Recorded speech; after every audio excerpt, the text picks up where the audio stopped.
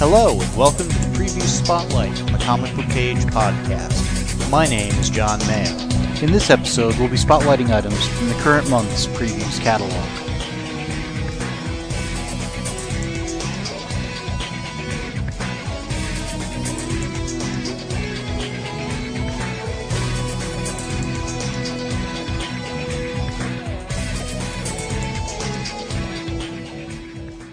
This is Preview Spotlight number 175 for the June 2022 solicitations. In this episode, we'll be going over some of the items in the upcoming solicitations that you might find interesting. Now, comics are a pre-order business, so whether we like it or not, it behooves us to take a look at what's going to be offered a couple of months out and let our retailers know so they can order appropriately. Now, these episodes have an open submission policy, and I encourage you to send in clips to promote the comics you love as often as you can. Now, there are thousands of items solicited every month, and it's easy for things to get lost in the shuffle, or just fly beneath your radar. We'll be starting with the DC Connect catalog, followed by the Marvel's Previews catalog, and then working our way through the Diamond Previews catalog. Obviously, we aren't going to go item by item, or page by page, or even publisher by publisher. We're just going to hit the highlights, and those highlights are picked by people like you. So with that, let's get going. My first pick is the pre-order catalogs of DC Connect, Marvel Previews, and Diamond Previews.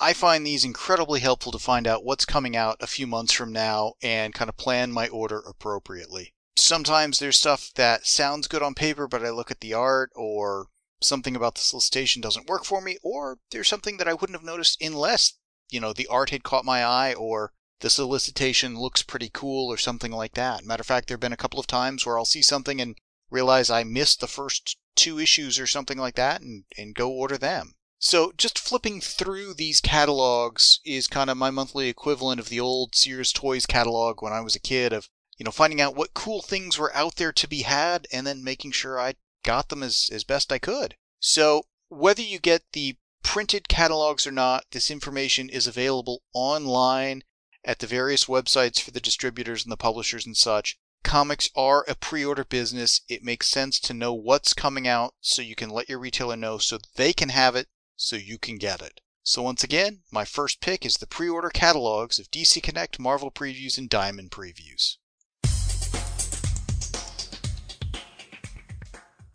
Hi, this is Nick with a pick from the DC Connect special catalog. This time from page 4, it's Batman Dear Detective #1. Now, I wanted to highlight this one because it took me a couple of times really reading through this to actually figure out what was going on here. This is a one-shot comic. It's 8.5 inches by 10 and 7/8. So basically, oh, here we go. It does say Prestige Plus. 56 pages. And what you are getting here, it says written by, with art and cover by Lee Bermejo. But what you're actually getting is all of these Detective Comics covers that he has done. I think he's been doing the B cover on most of those issues, probably going back like 50 or more. Well, he's taken them and made them into panels. I'm sure there's probably a lot of splash pages, but kind of pasted them together in such a way to tell a story that he's also written the story to. So I don't really expect this to be anything fancy story-wise, or even necessarily very good. But if you're like me, and you've seen these covers and thought, well, that's really interesting, but I'm not paying $5.99 just to get a Lee Bermejo cover every month, check out what this solicitation says. $7.99, 56 pages, Prestige Plus. What happens when a comics art powerhouse meets one of the greatest, most exciting heroes of all time? 1 part prestige art book, 1 part compelling noir tale. This one-of-a-kind edition collects some of Lee Bermejo's most jaw-dropping Batman covers, woven together to tell a story that strikes right at the heart of the Dark Knight's never-ending crusade. And of course, there's preview pages here, but all the preview pages are literally just copies of old Detective Comics covers here from Bermejo. So check it out if, like I said, if you were interested in these covers along the way and want maybe some sort of way of packaging them together and dropping in a collection. Hey, this is James, and I'm here recording for the Preview Spotlight. I'm recording this stuff, believe it or not, May 29th. Not that that matters to you guys, but I'm using the digital catalogs, so I'm not able to flip through my books. Haven't received that stuff yet, and I'm taking off on a vacation, so flying out of town. So I had to get these in early. And the first thing I saw in DC Connect that I stopped at was on page 10, and it's Deceased, War of the Undead Gods #1, written by Tom Taylor. He's written the entire DC series. There's been several little miniseries. Art by Trevor Harrison and Andy Lanning. So that's interesting. Andy Lanning's helping out. But it's basically what's happened with Deceased, and this is an 8-issue miniseries, just so you know. And I'm assuming once Deceased is all done, they'll collect it all in a big omnibus. They did that with one of his other miniseries at DC. But it says what began as a battle for Earth has become a war for the galaxy as the epic final chapters. So this is the final one in the massive DC's franchise is here. So it looks like from the cover, I don't want to read too much on this, but it's going to the new gods, and it looks like one of the new gods is infected with the virus and is taking on some of our heroes. I think it's going to be really cool. And even though it's called War of the Undead Gods, it's the new gods that are going to be infected and going to be fighting against, it looks like, the Justice League characters, the ones that are still with us at this point, because some of them have been taken out. Like I said, Tom Taylor does a good job with his Elseworlds stories. This one's been really decent, and there's been a little bit of a delay between the DC series. He basically went and he did a little series at Marvel, and then he came back to basically doing only stuff at DC. So he kind of stepped away from the title for a little bit. So I'm happy to see it back and wrapping up, and I will pick up the omnibus when it comes out because it was a good series. On to my next pick. This is Nick with a pick from the DC Connect catalog, this time page 15. This is definitely written for readers and collectors of a certain age, I think. I happen to be kind of on the tail end of this one, I believe. It is DC Saved by the Belle Reve #1. So, I always appreciate these quarterly special type comics that DC puts together, and this one is funny. The little tagline at the top is "Back to School in Prison Pinstripes." It's listed as a prestige format, so 80 pages, $9.99, square bound, but standard comic size other than that. Written by Art Baltazar, Franco, Andrew Aiden, Dan Waters, Becky Cloonan, Brendan Fletcher, Tim Seeley, Brandon Thomas, Peter J. Tomasi, and Dave Wilgos. Art by Art Baltazar, Nelson Daniel, Juan Ferreira, Carl Kerschel, Mike Norton, Scott Collins, and Craig Cermak. Cover by Junie Ba. School's back in session, and we just know you're waiting for the bell to give you some relief. Oh gosh, that's terrible. Alright, you can't say we didn't try. DC Saved by the Belle Reve's halls are packed with 8 tales of school-time fun from around the DC universe. The Suicide Squad is sent to an international prep school to protect a dignitary's son. Jean-Paul Valley returns to the school that made him into Azrael. Plus, a return to Tiny Titans by Art Baltazar and Franco. And a new school year starts at Gotham Academy. So grab your pencils and notebooks and get educated. Again, these quarterly books are always fun.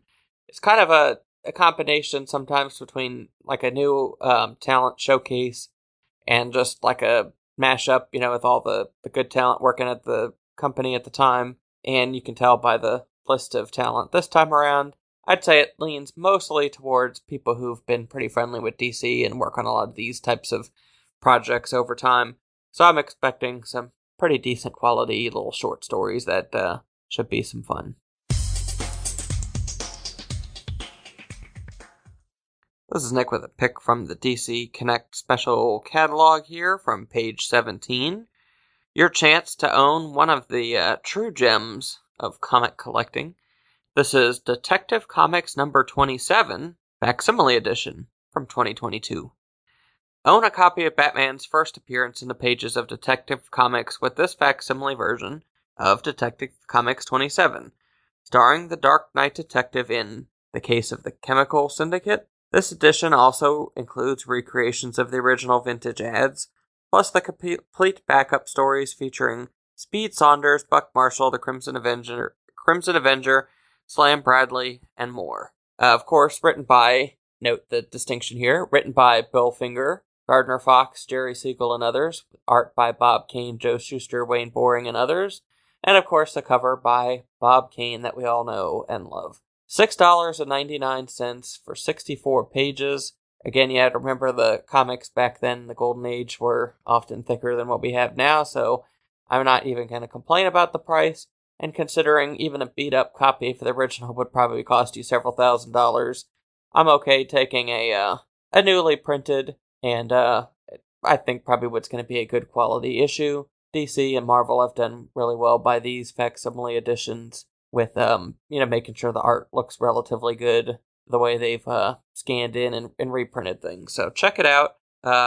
Due on stands as currently advertised August 23rd. Dr. Mo here with the DC pick for the preview spotlight episode. It's the new champion of Shazam, #1. So, DC is finally publishing some additional Shazam content. Now, to be fair, we did get a mini-series starring Billy that tied into Titans Academy, but I'm pleased that this Shazam family related mini is gonna be focused on Mary, who I feel has been shortchanged since the new 52 Shazam status quo was established. Now, we have been getting Mary from Another Earth featured in Justice League Incarnate, that miniseries, and as part of that team. But on the main DCU Earth, Mary and the rest of the other members of their family, I think, have really not been properly developed and nurtured since the Jeff Johns written series ended. Now, the new champion of Shazam is written by Josie Campbell. Not familiar with this writer. They wrote Future State Green Lantern series. The artwork is provided by Evan Doc Shaner. I think DC is sending a message that this is an important book because Doc Shaner drew one of my favorite, and I think one of the best looking Shazam related titles in years, several years ago actually at this point, when he drew the 2-part Convergence Shazam title. I really, really enjoyed that book. And so I'm so glad that he's finally able to circle back and add more to the Shazam mythos. I think that if you are a fan of the Shazam, and if you're an older family and you still refer to them as the Marvels, that's perfectly fine. You should give this book a try because it's really, we're not getting a whole lot of new Shazam related content in recent years. The new champion of Shazam, #1, can be found on page 23 of DC Connect and costs $3.99.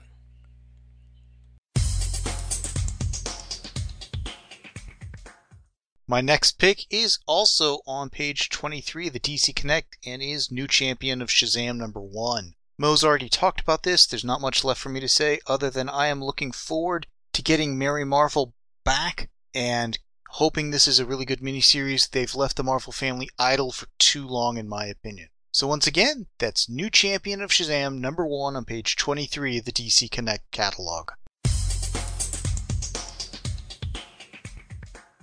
Hey, this is James back with another pick in the DC Connect, and this time on page 25, and it's a collected edition that's coming out, and it is DC Dark Knights of Steel Volume 1, written by Tom Taylor. I mentioned his name before in a previous clip I recorded. I'm a big Tom Taylor fan. Art by Yasmin Putri and Bengal. The Dark Knights of Steel is I guess you could say Otherworld's an alternative world, what have you. that Tom Taylor created. He created a little pocket universe where basically there's the House of El in almost like a medieval swords and sorcery type realm. And I think of it as Excalibur times, suits of armor and stuff like that, and drama and stuff that goes on. You get the whole cast of DC's characters. John and I have talked about it. We've really enjoyed the story, but we kind of quipped a little bit on the last monthly spotlight about how there's probably shortcuts taken because he doesn't have to introduce the characters because we already know the background. We already know who they are. So a lot of shortcuts taken. It's a cheat, but whatever. I still enjoyed the heck out of it. So if you did not read it, this is going to be the first 6 issues, it looks like, 1 through 6. It is $24.99. You'll probably get 50% off at Deep Discount Comics for the hardcover. But if you haven't read it, this is a great way to pick it up, and I would definitely pick it up because it is a good story. On to my next pick. Hi, I'm Billy Hogan, host of the Superman Fan Podcast, and I go by Superman Fan on the forums. My first pick in this month's DC Comics magazine is on page 32 with Action Comics number 1046, written by Philip Kennedy Johnson, with art by Dale Eaglesham, and backup story art is by David Lapham. The main cover is by Lucio Parrillo, which is the one I'll be getting. The variant cover is by Lee Bermejo, and the swimsuit variant cover is by Stanley Artgerm Lau. The cover price for the regular edition is $4.99 for 40 pages, and the cardstock variant covers are $5.99. This issue is scheduled to be on sale August 23rd. The climactic battle for the fate of Warworld is fast approaching, and the Authority is finally reunited, but no longer as allies. As Superman fights to retrieve a mythical ancient weapon that can free the people of Warworld, Natasha Irons, Midnighter, and Omac fight for the souls of their own teammates. Meanwhile, in the Fortress of Solitude, it's all hands on deck as the entire Super Family joins forces to recover the Genesis fragment from one of Superman's earliest classic enemies. I've been enjoying this storyline even though it's dark and sometimes brutal. But there has always been a sense of hope, which is important in a Superman story. If only it didn't seem that it's all leading to not only the death of Superman and the death of the Justice League in the upcoming storyline in that title, but it seems to be leading to another crisis event where DC is going to reboot their continuity once again. But the most important thing is that I'm enjoying the current storyline, so I would recommend Action Comics number 1046. Billy Hogan again. My next pick in the DC Comics Connect magazine is on page 33 with Batman Superman, World's Finest number 6. Since Nick's Picks chose this issue before I did and posted it on the forums, I'll let him read the full solicit so that you won't have to bear listening to it being read twice. I was hooked just at the title World's Finest because I go back to the mid-1960s with the classic World's Finest series where Batman and Superman teamed up along with Robin the Boy Wonder. And Mark Waid was writing this series, so that was a bonus. I've read the first 2 issues and enjoyed both just as much as I expected, and I received the 3rd issue today as I'm recording this on the first Saturday of the month in my latest shipment from Discount Comic Book Service. And this issue looks to be very interesting with Robin the Boy Wonder, Lost in Time, and the Home Alone reference also makes it interesting. So it looks like it's going to be another fun issue of Batman Superman World's Finest. This is Nick with a pick from the DC Connect catalog, this time page 33. It's Batman Superman World's Finest, number 6. I believe Billy might also be highlighting this one, so I'll try to keep this brief. It says, the Flying Grayson flies through time. The Dark Knight and the Man of Steel might have been victorious in their battle against the dreaded Devil Nezha, but were they, though? More on that to come, kids. But there's one thing they forgot in all the madness. Dick, Robin the Boy Wonder, is lost in time like some kind of chrono Home Alone, and to find him, Batman and Superman will need to get creative. Written, as always, for the series by Mark Waid, art is by Travis Moore, and a cover by Dan Mora, on sale for $3.99, 32 pages.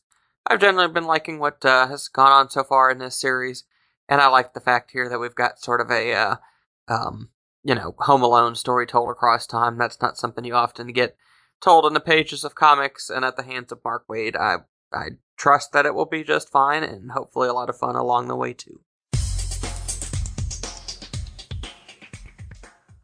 Billy Hogan again. My third pick in this month's DC Comics magazine is on page 36 with Fables number 154, the fourth issue of a 12-issue miniseries, written by Bill Willingham, with art by Mark Buckingham and Steve Leiloha. The main cover is by Kristina Kalita, which is the cover I'll be getting, and the variant cover is by Mark Buckingham. The regular edition is $3.99 for 32 pages, and the cardstock variant cover is $4.99. And this issue is scheduled to be on sale August 16th. There's trouble brewing in the Black Forest, and Squire Polly has sent out a rallying cry to all woodland creatures. This is their world, their land, and they're not going to fall prey to any sort of invasion. But is Polly even capable of inspiring everyone to action? Meanwhile, Green Jack has partnered up with Mrs. Bear for an adventure of her own.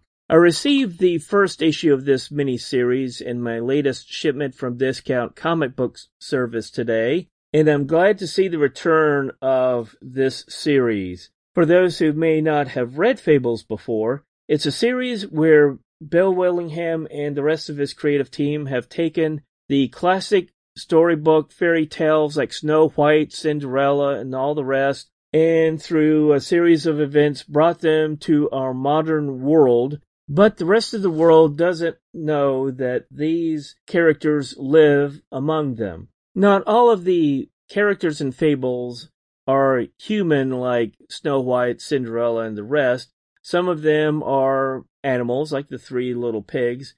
And this looks like a story involving some of the animal fable characters. So if you prefer something different from the run-of-the-mill superhero comic book title, I would recommend you pick up Fables number 154 and the rest of this miniseries, as well as the collected editions of the original Fables series. My next pick is also on page 36, and it is also Fables number 154. I'm really enjoying having this classic series back by the original creative team, and looking forward to them completing this 12-issue arc. Hopefully it does well enough that maybe we get more after that, because I'm really enjoying this. Anyways, Fables 154 on page 36 of the DC Connect catalog. Billy Hogan again. My next pick in the DC Comics Connect magazine is on the very next page, number 37, with Justice League versus the Legion of Superheroes number 6, the final issue of this miniseries, written by Brian Michael Bendis, with art and cover by Scott Godlowski, which is the cover I'll be getting. The variant cardstock cover is by Travis Moore. The cover price of the regular edition is $3.99 for 32 pages, and the cardstock variant cover is $4.99, and this issue is scheduled to be on sale August 9th. The blockbuster's shocking conclusion to the Gold Lantern saga. Which legendary DC villain is behind this great darkness that is about to destroy all the ages of heroes all at once? Find out right here. All this and the future of the Legion of Superheroes is revealed. I received the third issue of this miniseries in my latest shipment from Discount Comic Book Service, and I hope that enough people buy this series so that the Legion of Superheroes can appear in hopefully a more regular title.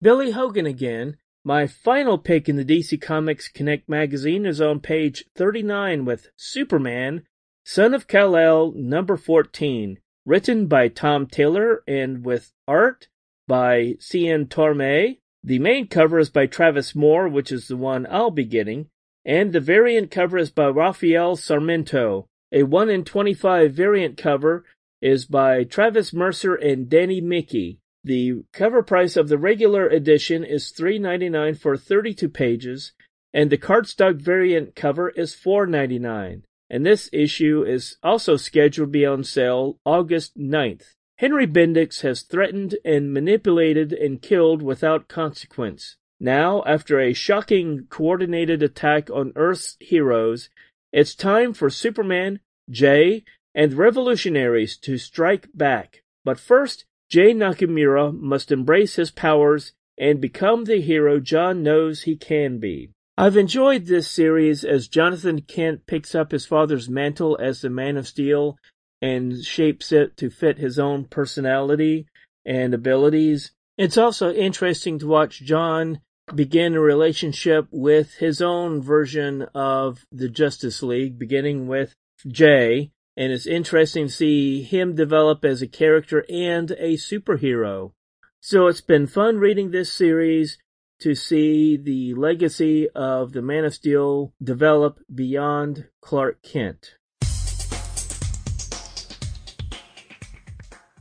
This is Nick with a pick from the DC Connect catalog, this time from page 40. As promised, I'm going to call out each of the issues in this particular miniseries. It's the Jurassic League, number 4. Again, just quite ridiculous. The Trinity of Bat-Zor, Wonder Dawn, and Super Zor welcomes a few new monstrous members in the form of Aquanix, Flash Raptor, and Green Torch. I wonder how come he didn't get a name, like a dinosaur name. But can even a fully staffed Jurassic League stand a chance against Darkseid and his army of corrupted carnivores? I'm gonna guess yes.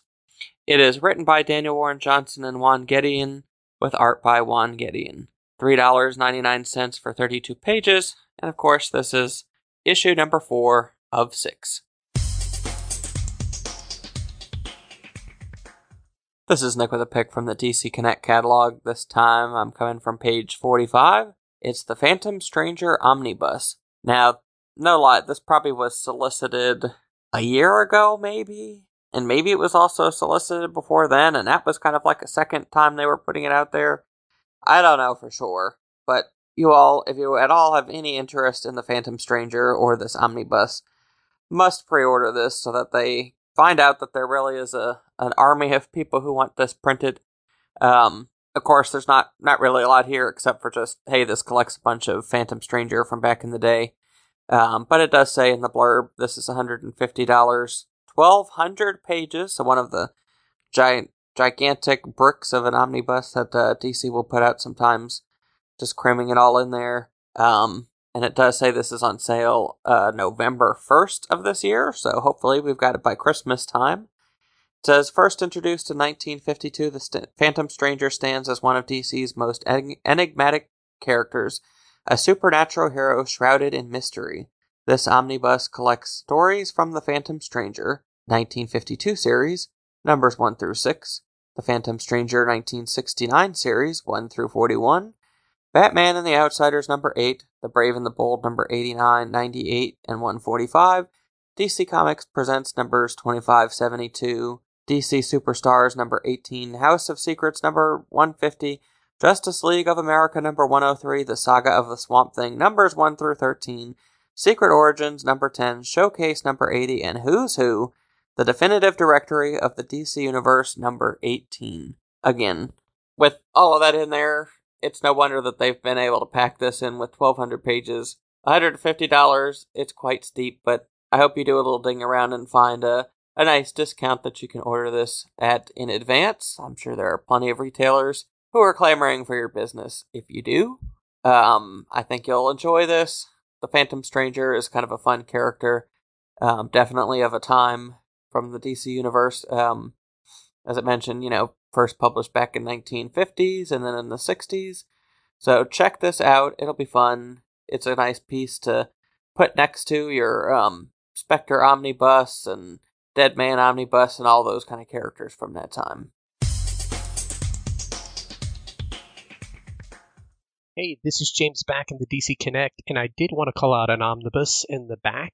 There's several being printed in here. They're coming out with the American Vampire Omnibus, a reprint of the first volume, and the second volume's coming out. I'll probably be picking this up because I don't think I picked the first volume up when it was originally solicited.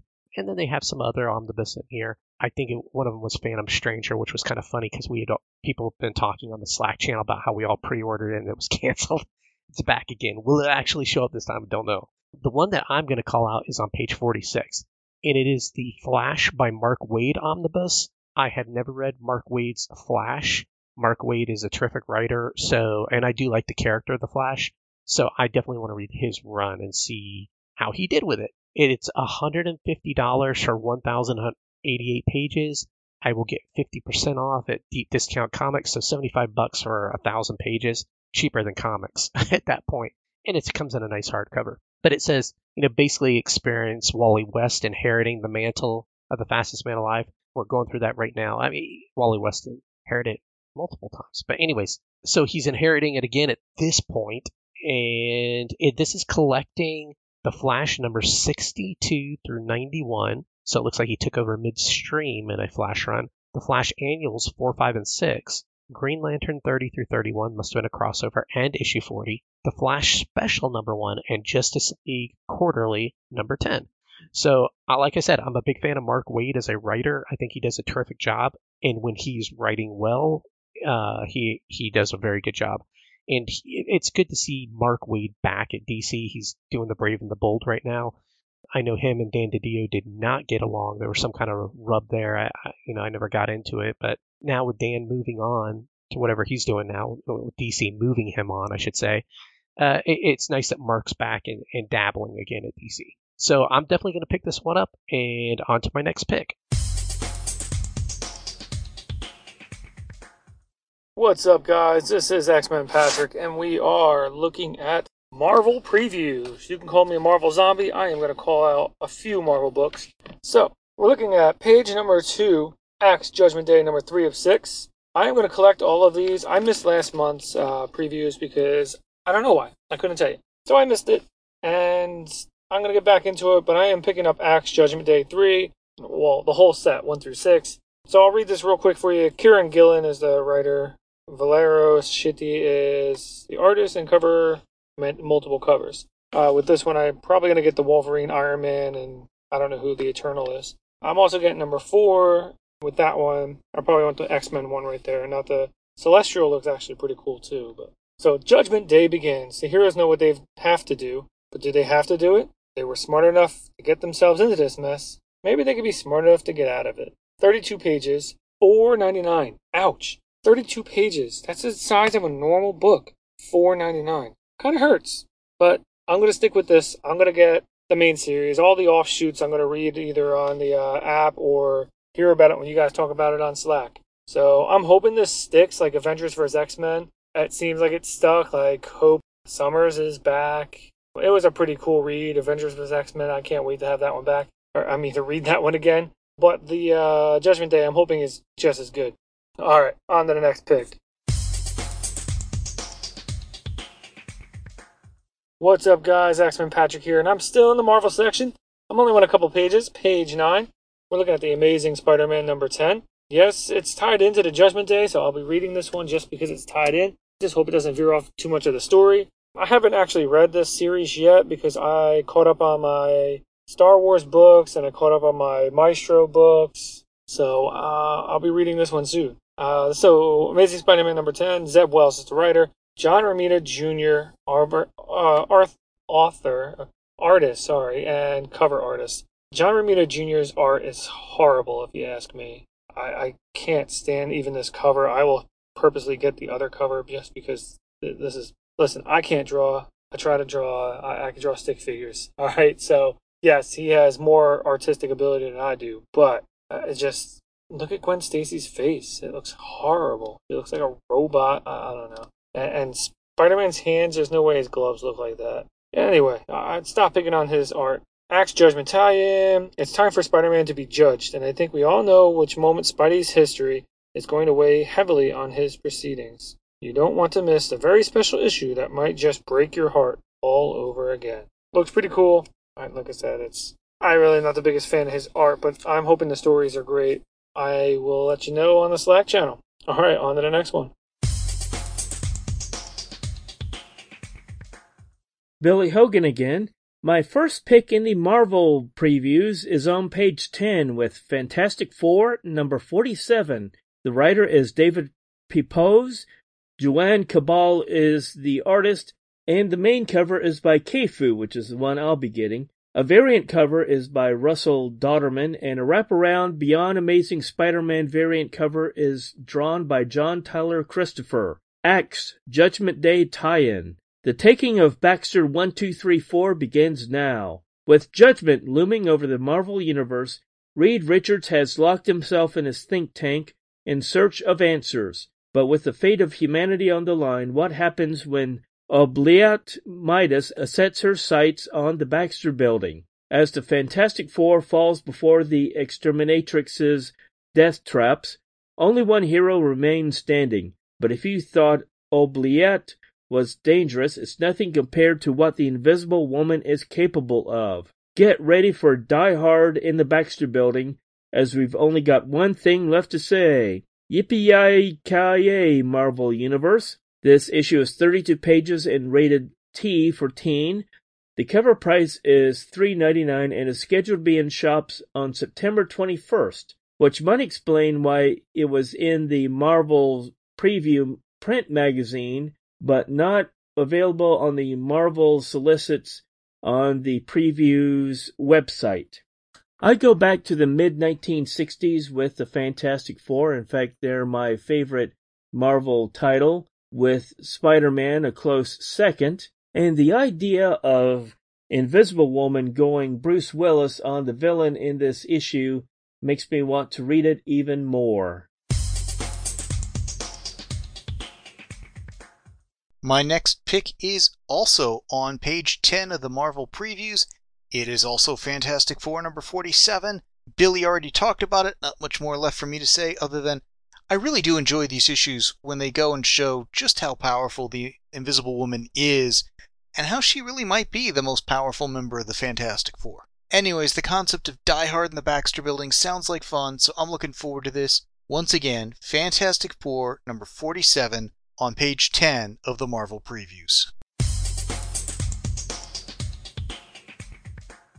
X-Men Patrick here, and I'm on page 12 and 13. I am looking at Fortnite Marvel Zero War. The reason why I'm calling this out again, because they have big old bold stickers on here that says each first print issue unlocks a digital cosmetic in Fortnite. This is the first print, it says, unlocks a digital cosmetic. So second prints won't have the code supposedly in these books. I would hate for you guys to buy the second print and not get the code. The Ron Lim covers are all the covers that I'm thinking I'm going to get. They're pretty cool. So Fortnite X Marvel Zero War number 305. I'll just read it. Christos Gage is the writer with Donald Mustard. Sergio Davila, artist. Covered by many people. Alright. The return of unlikely allies brings Iron Man and the Foundation closer to their goal. Meanwhile, it's an all-out brawl against the Sturgon and his dinosaur hybrids in the Savage Land as the hunt for the Zero Shard heats up. But Sturgon is not the only villain interested in the Zero Shard. Each first print contains a redeemable code for cosmetic for Fortnite. See issue for details. Obviously, I can't see the issue for details, but I'm letting you know now. I'm pretty sure I called out number 1. I missed number 2, I think, last month. But just, keep an eye out for it. Alright, on to the next picks. What's up, guys? X-Men Patrick here, and I'm still in Marvel. I'm on page 17, looking at Edge of Spider-Verse. I did read the Into the Spider-Verse stuff. I can't remember if it was on the app or if I read it hardcover. I don't know if I have it at home right now. But I did read it to find out what the spider web stuff was and the spider eaters or whatever they were. It was pretty cool. So this might be a continue on to that. It might be the ending of it. I have no idea. But just like Batman, Spider-Man has to have a T-Rex too. So Edge of the Spider-Verse, number 1 of 5. Dan Slott, Alex Segura, Carla Pacheco are the writers, Mark Bagley and more artists. 5,000 covers. The end of the Spider-Verse is coming. Edge, number 1. Most outer limit of an object. Number 2. The sharp side of a blade. The leading edge of the Spider-Verse brought to you by Spider-Gwen and Penny Parker. The final edge will introduce you to some of the most important characters in the future of the Spider-Verse, but it'll also slice the final strand of the web. In this issue, Spider-Man Noir, Ariana's new status quo, Spider-Rex, and more. Definitely going to try to get cover A. This thinks that the Humberto Ramos is a design variant, because that usually means a 1 in 25 or something like that, or 1 in 15. I'm not spending that much money for it. If you flip the page, as you can probably hear me on the speaker, sorry. Number 2 and 3 are in here also, and number 3 has my girl, Felicia Hardy, Black Cat. She's probably the new Night Spider, which definitely going to get that cover. Can't wait to see what the other covers are going to look like. I'll check it out on FOC. Alright, if you're going to read this, check it out with me. Let me know on the Slack. Alright, on to the next pick. Billy Hogan again. My final pick in the Marvel Previews magazine is on page 21 with Damage Control, number 1 of a 5-issue miniseries. The writers are Adam F. Goldberg and Hans Rodinoff. The artist is J.P. Fosgitt, and the cover artist is Carlos Pacheco. From the creator of TV's Goldbergs, Marvel's unsung heroes finally get sung. After the mega-powered battles and Hulk-level catastrophes, Damage Control is always there to clean up the mess and get things back to normal. But Damage Control is much more than just a glorified cleanup crew, and this new series will pull back the curtain and reveal the secret inner workings that were previously only available to people with clearance level 8. And we'll witness it all through the eyes of Gus, a fresh-faced, eager newcomer to the company, who has no idea how chaotic his life is about to become. Adam F. Goldberg, TV's The Goldbergs, and Hans Rodinoff team up with Will Robson to take you into the secret labyrinth of Damage Control, where it's totally common to run into familiar faces like Moon Knight, Nightcrawler, She-Hulk, and more. Plus a second story by Damage Control creator Dwayne McDuffie's McSpouse, Charlotte Fullerton, as the Damage Control crew must clean up after the Infinity Gauntlet. Rated T for Teen and is scheduled to be in shops on August 24th. I was a big fan of the original 2 Damage Control miniseries co-created by Dwayne McDuffie many years ago, and when I saw this new miniseries, I couldn't resist. I also look forward to reading the story written by Dwayne McDuffie's widow, Charlotte Fullerton. Come to think of it, I think Damage Control is a little bit like Astro City. It gives us a look at how regular people deal with living in a world full of superheroes. Dr. Mo here with a Marvel pick for the preview spotlight episode. It's Miles Morales' Spider-Man number 41. For those of you who have been reading the current volume of Miles Morales' Spider-Man, you'll know that the writer Saladin Ahmed likes to play the long game. For example, this current story arc, the Empire of the Spider, brings together a number of things that have been going on in Miles's life, and even some things that have been played up going back to the Bendis era of the character. For instance, fans know that Miles Morales is not the quote-unquote 616 version, that Miles Morales was brought over to the 616 once the Ultimate Universe ended during the latter half of Brian Michael Bendis' tenure on the character. Now, Saladin Ahmed has played that up throughout his run on this book, introducing a number of threats from the multiverse. And in this current arc, the Empire of the Spider, Miles and his clone brother Shift, who again Saladin Ahmed introduced during a previous story arc, Miles's own version of the Clone Saga, these two have forged a sort of dynamic duo type relationship, and they've gone on to a journey throughout the multiverse, and they've landed on a planet in which their clone brother, yes, bear with me here, another Miles Morales clone who was introduced in an earlier arc named Salem, which is Miles spelled backwards, has taken over. I think that Ahmed has also introduced a number of new aspects of Miles's personal life. The introduction of his sister Billy Morales, and even I think deepened the relationship between Miles and Ganke, and sort of kind of stretched it a bit. And if you've been reading, you know that this story arc, even though it's in the multiverse, builds upon some of those relationships as well. The artwork for this issue is by Christopher Allen. Allen has been part of a group of artists who has rotated on and off Miles Morales. I think Allen's strengths lie in, one, Miles' costume has changed over the last roughly year or so. As part of the 10th anniversary celebration, Miles receives a new costume, looks more like activewear. Christopher Allen does a really good job of drawing the fabrics and how it moves, and it really does feel like normal clothing, the quasi-activewear you'll wear in the street. And Miles's clone brother, Shift, more or less wears the OG Miles Morales costume.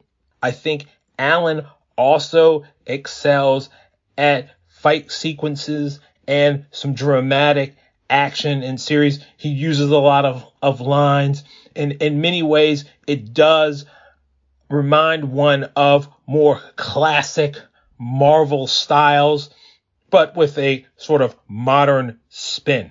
I think that this issue in particular, issue 41, is not necessarily, I think, it's probably, and I could be wrong, it's not necessarily a jumping on point for individuals who may be new to the series. I think you would, if you are interested in what's been going on with Miles' life, I think probably starting at an early issue at the beginning of this arc makes the most sense.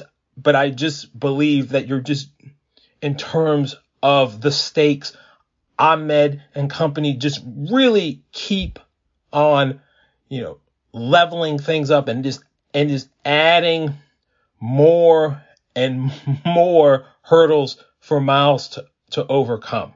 Miles Morales, Spider-Man number 41, can be found on page 32 of the Marvel's Previews catalog and costs $3.99.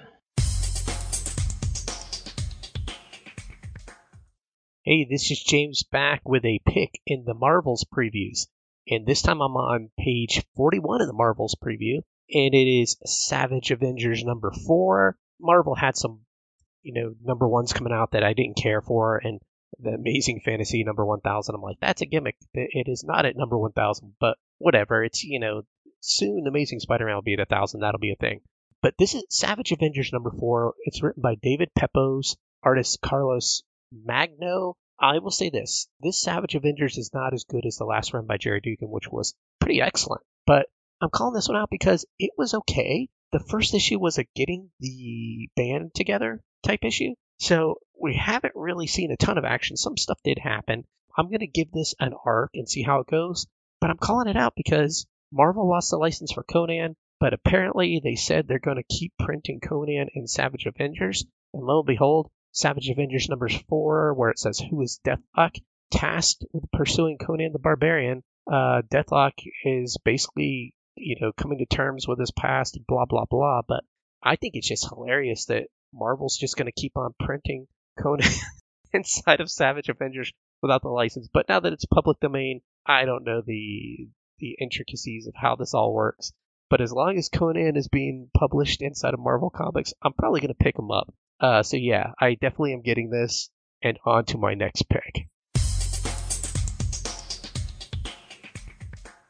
X-Men Patrick here, and I am still in the Marvel section. I'm on page 42 because my girl Felicia Hardy is back as Iron Cat. We have Iron Cat, number 3 of 5. I'll be getting all of these. I definitely like cover A because she's in like the Iron Man suit. I don't know how they get the thighs to move like that in the Iron Man suit, but alright. Jed MacKay's the writer, Pierre Perez, artist and cover artist, and there's a variant cover which you can actually see. So Iron Cat versus Iron Cat. Tony Stark and Felicia Harding aren't going to let the mysterious wearer of the Iron Cat armor have all the fun. Nope. Tony has done his own spin on the Iron Cat armor, and Felicia may like some of its innovations. 32 pages, $3.99. I will be collecting all these just like I collect all my Black Cats, and hopefully it ends on an awesome note, and I can't wait to get a Black Cat action figure. Alright, on to the next pick. Hey, this is James back with another pick, and this one's going to be interesting, and I don't even know what it is, but I want to like this comic. Okay, it's on page 55 in the Marvel previews. It is Alien number 1 by Philip Kennedy Johnson, art by Julius Ota. Okay, I read probably the first 4 to 6 issues of the first Alien series, and it was a bunch of characters that I didn't know that it was okay. It just, I didn't get that same feeling when I was reading the Alien comic that when I watched Aliens, and it just didn't sit well with me. So they're relaunching it. I don't know if that's relaunching it because the sales are that horrible, which is what I'm guessing, but I don't know. It's saying a new Alien epic, and I want to see if this one's different characters or set in the Alien movie. It says man, machine, and the most terrifying creature in the universe. It's an express elevator to hell, and you're gonna want to be on it. I do want to be on it. It says a small colony of synths have settled in secret on a Packwater moon. When a company of United States soldiers come to them for help retrieving biotechnology on a hostile planet that could be the key to saving humanity. The synths must decide whether the prospect of peace between man and machine is worth the risk of betrayal. So it sounds like the synths and the humans no longer get along. We all remember the synth in the movie. I can't remember the guy's name, where his guts were all kind of spilled out by the alien creature. And that's kind of what they're showing on the cover here. I'm just I gotta find out what the heck's going on with this. So I'm probably gonna pick it up and check it out. I can't say I'm gonna stick with it long term, but we'll see. Hopefully, because Philip Kennedy Johnson, he does do some good stuff. I've been reading his Action Comics. It's very different than anything Superman I've ever read, but I'm enjoying it. So let's see how this goes, and on to my next pick. X-Men Patrick, and I'm sure you guys are done with me calling out Marvel books. So now I'll call out Star Wars books, which we're still in the Marvel previews. We're on page 57. And like I said the last time, I don't remember if I recorded or not, Mandalorian books are going to probably be hot. This one is the first Mudhorn, so I'll be picking up a lot of these covers, hopefully encasing a couple and saving them and reading a few of them, because why not? My kid loves it too, so I'll be giving it to my kid also. They also said, I remember reading something, that these books aren't going to go exactly to the story that they wrote in The Mandalorian. It's going to go offshoot a little bit, which is pretty cool. So I hope it does, and that'll be, more story. So this is adapted or written by Rodney Barnes. Georges Gentny is the artist, and covers by, a bunch of people. Battle with the beastly Mudhorn. Having tracked down a valuable quarry, the Mandalorian must now contend with thieving bandits. Will the Mandalorian battle it out with the Jawas, or is an alliance in the cards? Obviously, if you read it, you know what's happening. 40 pages, $4.99. Watched it. So yeah, I'll be definitely getting this. I can't wait to see the other covers on FOC, so that way I can make a better decision on what covers I want. And yeah, it's awesome. I like The Mandalorian. I love The Mandalorian story. My son loves The Mandalorian story. He's 10 years old, so if they can get him into reading, then cool. I'm all about it. All right, on to the next pick.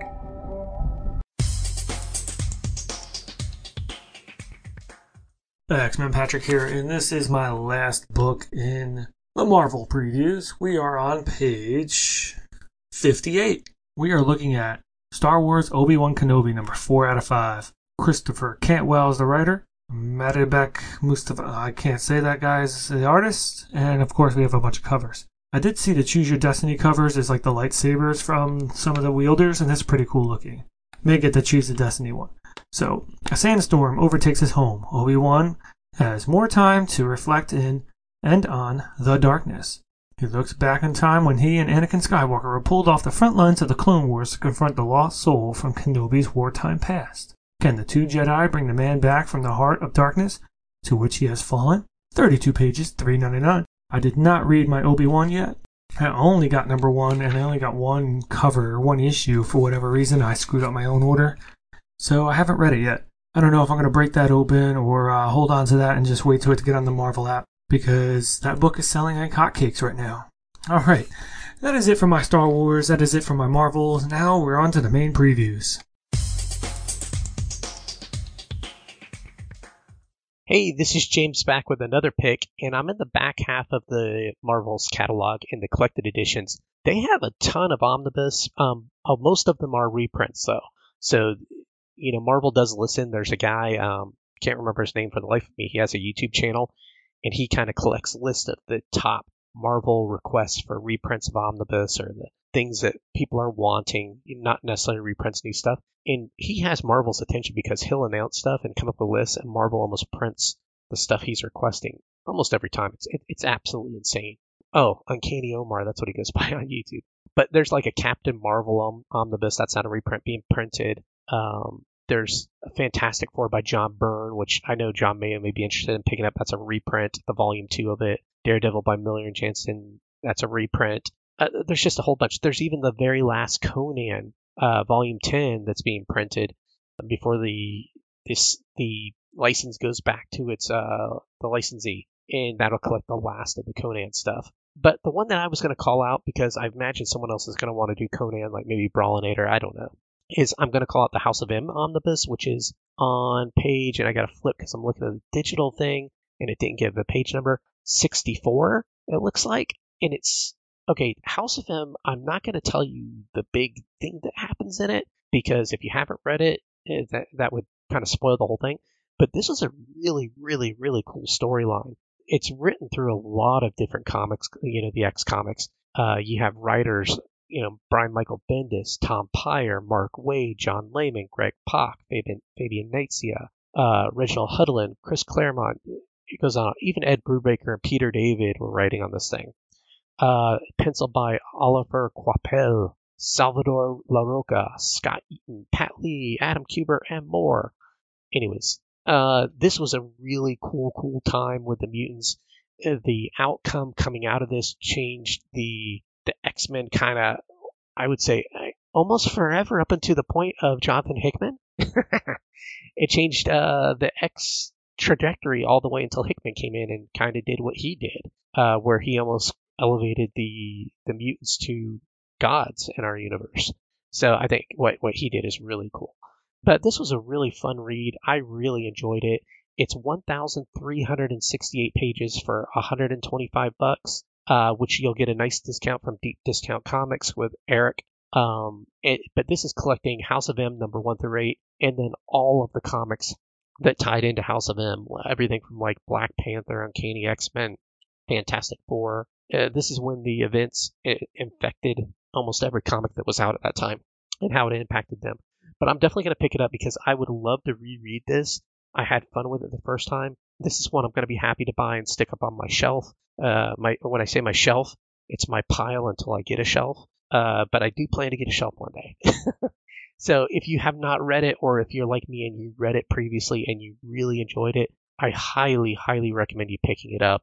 It is a fun read, and like I said, it changed the trajectory of the mutants at the time. What seemed like would have been forever until Hickman did what he did. So on to my next pick. This is Jason with a pick from the Marvel Previews on page 65. It's Captain Marvel Omnibus Volume 1. This is one of my favorite characters from the history of Marvel Comics.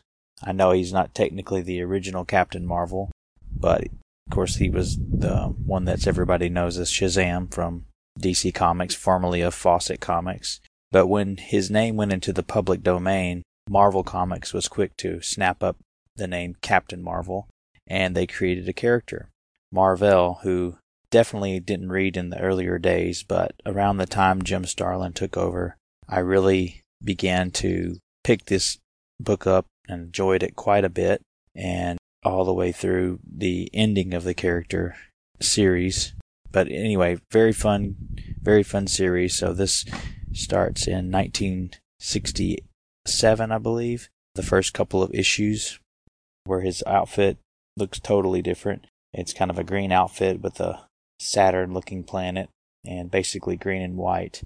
It was a little bit later on that he changed to kind of that red and blue outfit with the star emblem on his uniform. But a really great character, and I think that I wish that some of the retro posters and things that they would do would have this character as well, but they've kind of forgotten him by the wayside since his last book in Marvel Graphic Novel 1.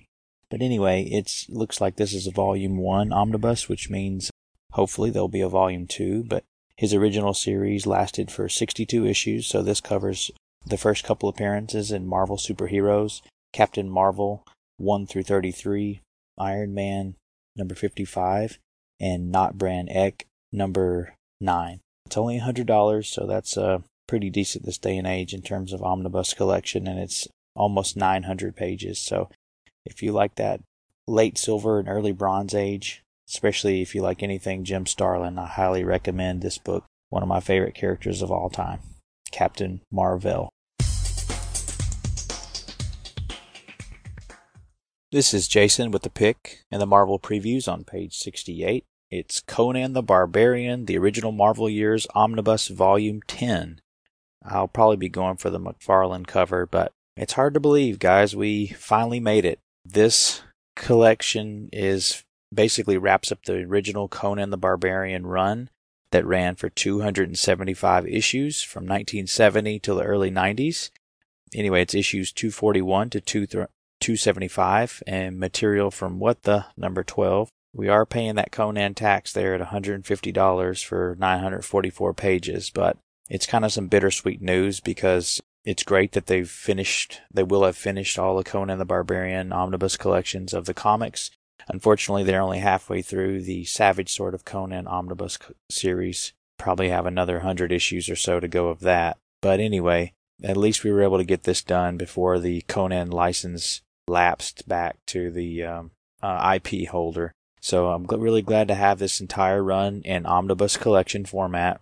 It was great that Roy Thomas came back to kind of write Conan off from his original comic book series and write him off into the sunset. But just a kind of a shout out to all the Conan omnibus collectors on the Slack channel who've encouraged me to keep going with this. And one day I do plan on reading it all, as I know we do, all of us. So take care, guys. Enjoy it.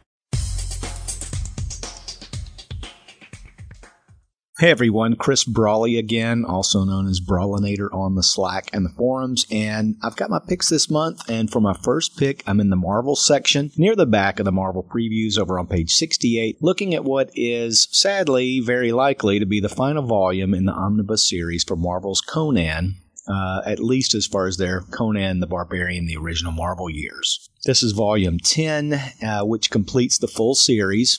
And I sincerely hope they'll be able to complete their Savage Sword omnibus run, but that now seems very unlikely as Frederick Malmberg, the president of Heroic Signatures, which is the company that controls the Conan license property, said that it was Marvel's decision not to renew the license beyond the end of 2022. So I doubt we will... I doubt Conan's going to be in Savage Avengers anymore, but Marvel is strangely remaining very quiet about it. King Conan with Jason Aaron ends this summer. There will be no new Conan-related titles for the rest of the year. It has been a pretty good run with Marvel releasing 10 color Conan the Barbarian omnibuses, but only 8 of the black and white, 1 color of the Conan the King omnibus, a couple of Kull omnibuses, 1 black and white Kull omnibus, 1 color, and black and white Solomon Kane omnibus. That's an average of about 1 omnibus every 2 months between 2019 and 2022, and there were 6 epic collections, 1 standalone trade covering most of the material in the first 4 Conan the Barbarian omnibuses also. They even released a omnibus of the Dark Horse material. But much like their Master of Kung Fu omnibus, these will probably never be reprinted, at least by Marvel.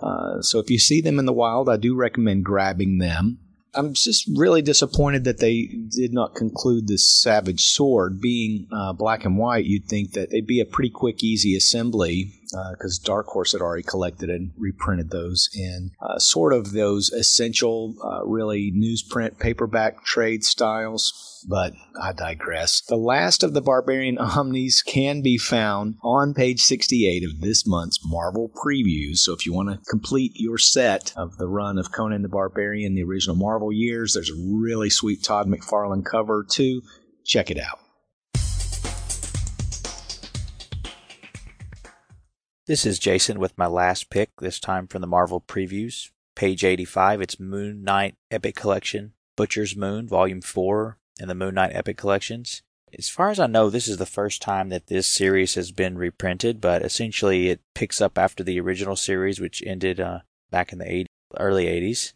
And this one picks up in 1985 with, I guess, Volume 2, Moon Knight 1985, 1 through 6, Marvel Team Up 144, Marvel Fanfare 30, and a series that I really enjoyed, even though I don't have all the issues, was Mark Spector, Moon Knight, issues 1 through 7. And it does have some other miscellaneous issues on there, but Moon Knight is definitely one of my favorite characters, and in this one he continues to develop a little more. You get to know a little bit about Stephen Grant, one of his alter egos, talks about Khonshu a little bit. But anyway, this kind of is encouraging that they're going to finally be printing the Moon Knight, Mark Spector Moon Knight series, which lasted about 60 issues, essentially from the 1989, I think, to like the early 90s. So definitely was the longest running series of Moon Knight, lasting about 5 years, I guess. And if you like 90s Moon Knight or 90s comics in general, definitely recommend this, as we got a lot of the kind of ideas that ended up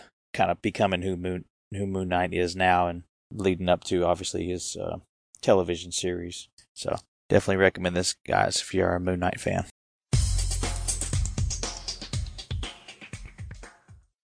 This is Nick with a pick from the main previews catalog from page 36 of the catalog, or also highlighted on the front cover, and also highlighted, I believe, on page 21 with a little preview of what's to be expected. It is Love Everlasting #1, a gem of the month.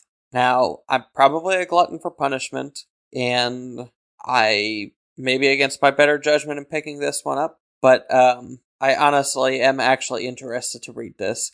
It is written by Tom King, with art by Elsa Charretier, I believe is how you pronounce her name. And here's how Image has to describe this. And this is going to be a 24-page comic for $3.99. It says, from Superstar award-winning creators Tom King and Elsa Charretier comes a new ongoing series, in bold, in the tradition of Sandman and Saga. Wow, they're definitely swinging for the fences. Joan Peterson discovers that she is trapped in an endless, terrifying cycle of romance, that's in quotes, a problem to be solved, a man to marry, and every time she falls in love she's torn from her world and thrust into another teary saga. Her bloody journey to freedom and revelation starts in this breathtaking, groundbreaking first issue, again in bold. And then there's a little light bulb here, and it says, a romance comic that's anything but a romance comic, about a heroine who finds herself in a storybook romance, and then in another storybook romance, again and again and again and again. In a work of metafiction reminiscent of Groundhog Day and Being John Malkovich. Side note, that is a very strange movie to watch when you're like 10 years old. But anyway, again, the art here looks fantastic. Tom King really can write an interesting story, and I guess the cynical side of me here would say there's no beloved DC character here to assassinate or stir up the ire of fanboys and diehards. But another actual strong selling point here is I think this is finally getting Tom King back into the arena probably where he will best perform, which is not with beloved characters. Telling an interesting story probably there's going to be some dark, twisted take on this about how, the heroines in these love stories were always forlorn and casting themselves about and whatever. And I'm sure he's probably got some funny and serious commentary to tell about this. The fact that Image is describing this as fantasy, horror, and romance. I don't know what really to expect, except it definitely will be interesting. And it's only $3.99, which DC seems to have forgotten that that's what you can charge for a Tom King story. So I say, check it out.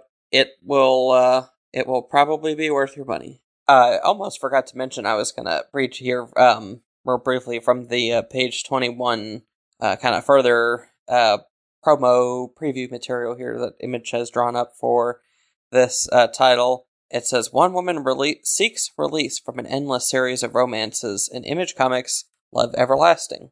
Joan Peterson's life is full of romance, an endless succession of problems, an endless succession of men to woe her, I don't know if that's supposed to be woo her, and win her heart.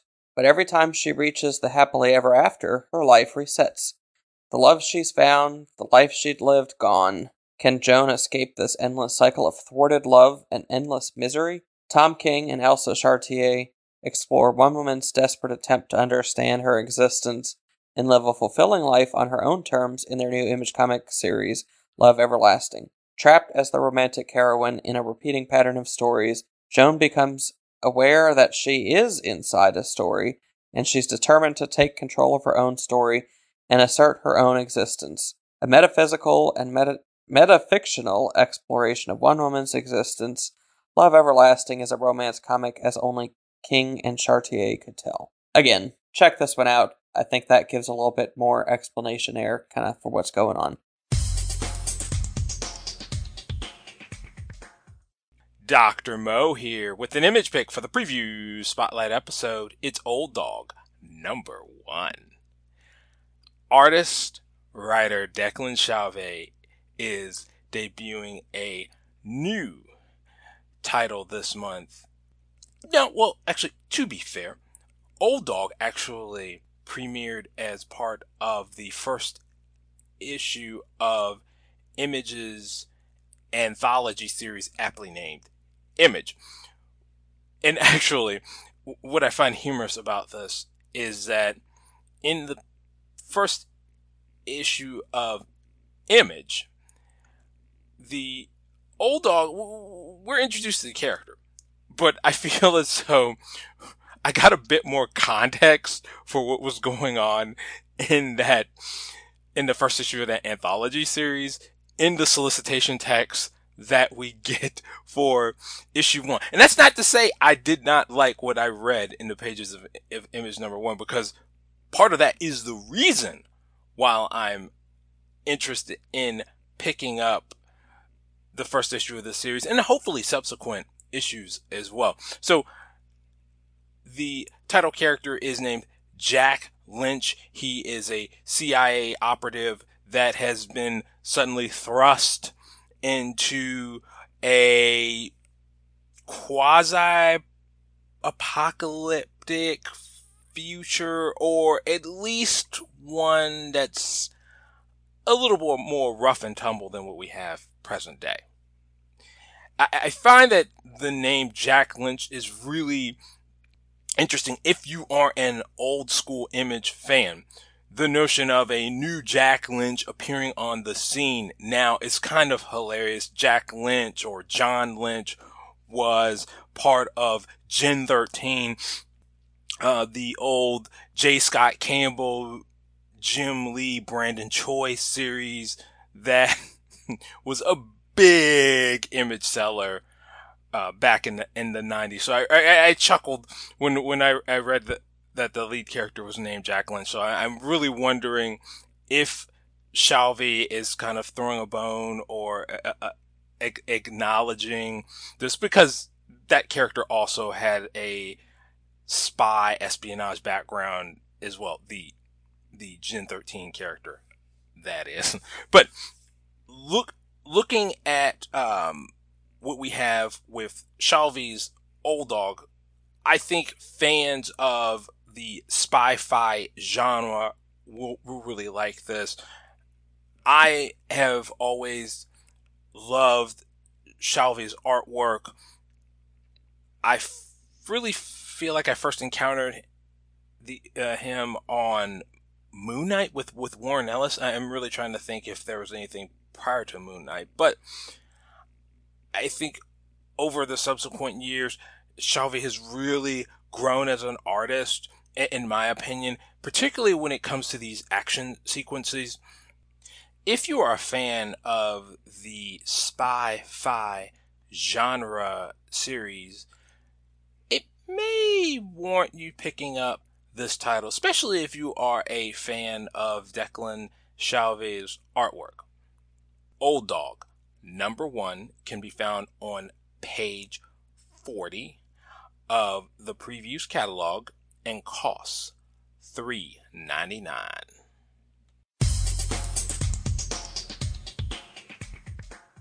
Hey, this is James. Now I'm at the very difficult part where I'm trying to look at the order form and record clips for previews with their digital catalog online, not the PDF of the catalog.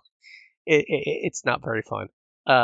As I'm recording this, the previews catalogs, in which I know some websites put them up, it hasn't been updated. They still have the May one, so stuck with the order form and the text website. Okay, so I was looking at the Image comics. There's some stuff in there that I'm sure people will enjoy, but the first thing that caught my eye was it's a weird one. It's on page 50 and it is called Golden Rage number 1, and it's just the premise when I was reading it that made me kind of laugh. It is written by Chrissy Williams. Artist is Lauren Knight. No clue who these people were. I was like, who the heck is Chrissy Williams? So I went over and it says created by writer Chrissy Williams, editor on Die and The Wicked and the Vine. So she is an editor and she's writing. Interesting. So no writing background. Artist Lauren Knight, Buffy the Vampire Slayer, and the colorist Sophie Dodgson, who did Bitterroot Tank Girl. So anyways, Lauren Knight actually has experience being an artist, but Chrissy Williams sounds like this is her first book.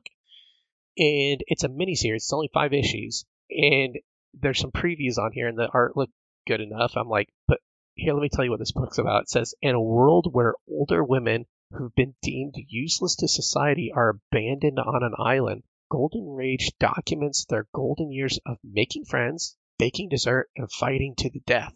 I was like, what the hell? It says, this is the first issue of a brand new 5-issue miniseries where Battle Royale meets the Golden Girls. I have no clue what's going on here, why they're doing this.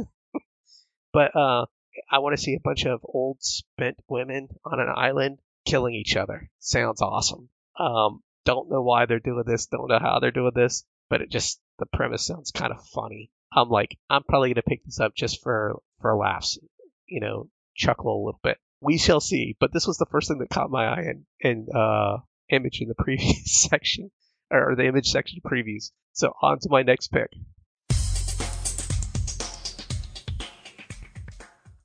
And my next pick is on page 61 of the previews catalog, and I'm surprised nobody else mentioned it. It's Astro City Metrobook Volume 2 trade paperback. Now this is collecting Astro City Volume 2, number 13 through 22, Astro City Local Heroes 1 through 5, Astro City Special number 1, Astro City A Visitor's Guide, and the Astro City story from the 9/11, The World's Finest Comic Book Writers and Artists Tell Stories to Remember number 2. Man, that's a long title. Anyways, Astro City, I'm a big fan of this. I'm glad they're finally getting all of this back in print. This is one of those titles that I do want to be doing a series either of back issue spotlights on, or kind of like I'm doing the Legion spotlight, maybe something like that on Astro City.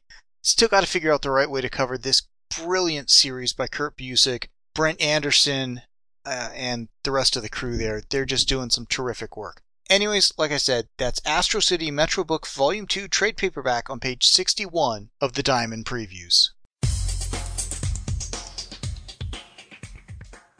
What's up, guys? X-Men Patrick, and I am back in the normal previews book now, and I'm actually picking an Image book, which is very rare for me. I usually get like 2 or 3 books from Image, but I randomly picked up 8 Billion Genies, and I have to tell you, it was pretty cool. So with 8 Billion Genies number 1 down, number 2 hasn't come out yet, and this is number 4 on page 69. coming out. Charles Soules, the writer. Artist is Ryan Brown. And we have a cover B by Christian Ward. August 10th, this is coming out. 32 pages. Full color. Mature theme. $3.99. Just guess. 8 billion genies. Everyone gets a wish. You get one wish. So the first book was amazing. So let's read this one. Welcome to the first 8 weeks. As the world continues to change in the wake of genies appearing to everyone on Earth and offering them a single wish, things are getting intense. Plenty of folks have wished for superpowers. We all know what happens when you get a bunch of superhero people together. They fight. How will our heroes survive the powered age? Like I said, number 1 was really cool. It threw a wrench into everything I thought would happen. Definitely worth a read. Guys, pick it up. It's pretty cool. It's not gory that I can remember. So, John, this might be a book guys can maybe do a back issue spotlight on and maybe talk about what your one wish may be. All right, on to the next pick. Hey guys, X-Men Patrick back, and of course there's more Star Wars. I am in the Dark Horse section, page 118. Star Wars is back with Dark Horse. This is Hyperspace Stories. This is number 1 of 12. Amanda Deibert is the writer. Never heard of her. Lucas Maragon is the artist, and a cover A, and there's a cover B.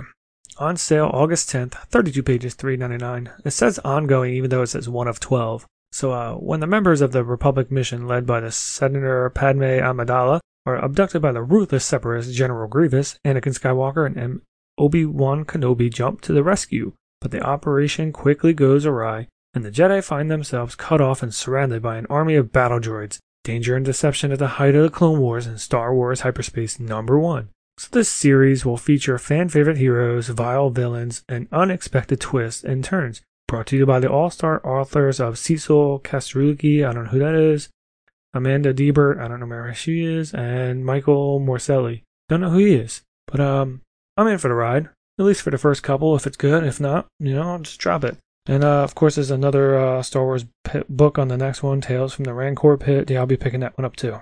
That one doesn't say... Oh, that's because it is a hardcover for $20. That's why it doesn't say 1 of something. All right, on to the next pick. Dr. Mo here with a Dark Horse pick for the preview spotlight episode. It's Minor Threats, number 1. Comedian, writer, nerd celebrity, Patton Oswalt, along with his partner, Jordan Blum, are bringing you the tales of woe of supervillains who are unable to pull off simple heists and other petty crimes because one of their colleagues committed the ultimate sin, killing the sidekick of one of their city's greatest champions. When I first heard about Minor Threats, my mind immediately jumped to the Flash's rogues and their code of conduct, or rather their code to really just more or less just commit these petty crimes and try to avoid killing if at all possible. But I also thought about Nick Spencer's Superior Foes of Spider-Man series. I have always enjoyed Dark Horse's take on these quirky superhero, supervillain tales. Your things like your Umbrella Academy, your Black Hammer, and the like. And I think that what Dark Horse titles in this realm excel at is being able to take apart and play around with these typical superhero tropes and they can break their toys, and not have to worry about if a $1 billion movie and television franchise, not that TV are $1 billion things, but you get the gist, ride on what goes on in the pages of these comics, we can really delve into the character. And I'm hoping that Oswald and Blum are able to do that with Minor Threats. Now, aiding them in this effort is artist Scott Hepburn, who's providing the pencils and possibly the inks as well. I'm assuming Hepburn has worked on Deadpool for Marvel. He's worked on Drax and some other assorted titles as well over the years. And I think his art style really does lend to this sort of superhero noir take, and in my opinion keeps with the Dark Horse House style that I think that they kind of gravitate towards with these types of titles. If you are, a fan of Patton Oswalt, I know Oswald and Blum worked on the MODOK animated series that was released on Hulu. Oswald has written a number of other either one-shots, I believe a mini or two, don't quote me on that, and some other things over the years. And I think that this is a good vehicle to really play in these kind of superhero sensibilities. I'm hoping that this 4-issue miniseries is popular enough that maybe it could spawn another universe or series of miniseries, again, like the aforementioned Black Hammer and the Umbrella Academy. Minor Threats #1 can be found on page 121 of the Previews catalog and costs $4.99.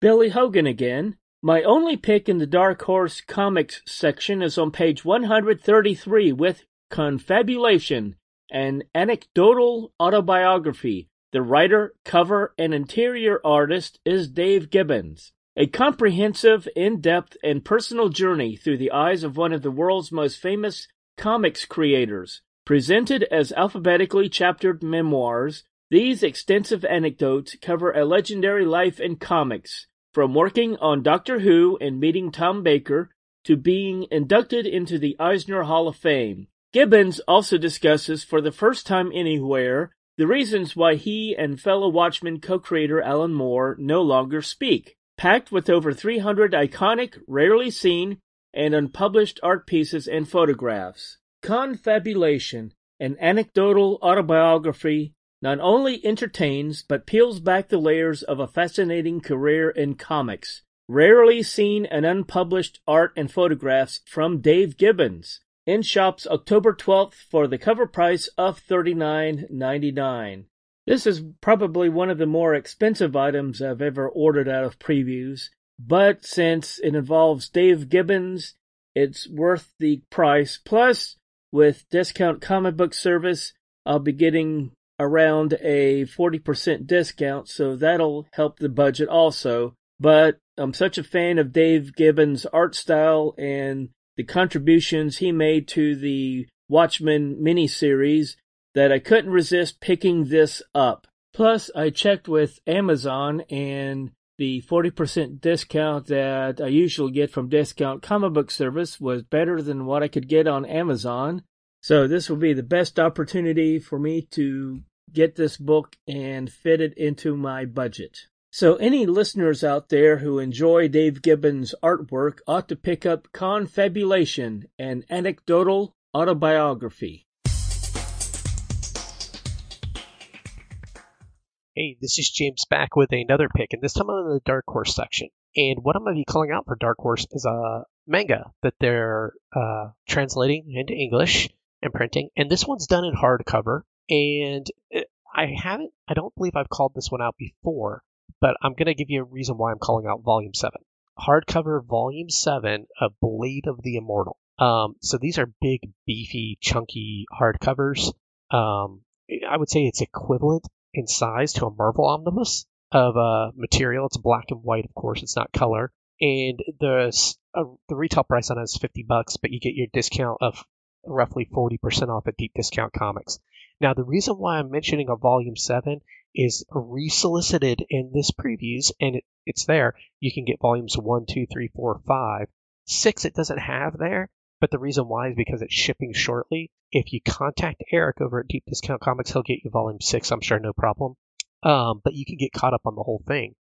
Now, I'm going to read you the solicit from Volume 1 so you know what the heck's going on instead of telling you what's going on at Volume 7 and have you being confused about what in the heck is going on, because they're assuming you've read this stuff before. And I've been getting into manga. I've been enjoying it more and more, and right now I've been going on to my deep dive, so I'm reading a lot of stuff. But, okay, Blade of the Immortal, once again, hardcover, omnibus size. From the solicit for Volume 1, it said, a cursed, seemingly immortal warrior aids a young girl in her quest for revenge as students of the brutal new sword school tear a bloody path across Japan.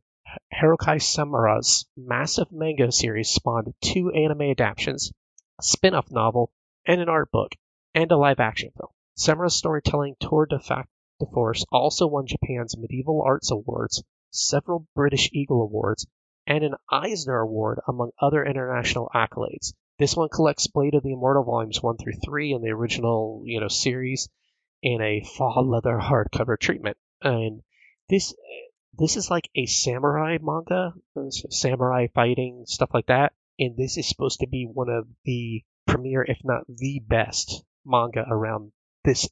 They have other manga that are like this. This is supposed to be the best of the best. So I would highly recommend picking this up, checking it out. I flipped through a few of the volumes.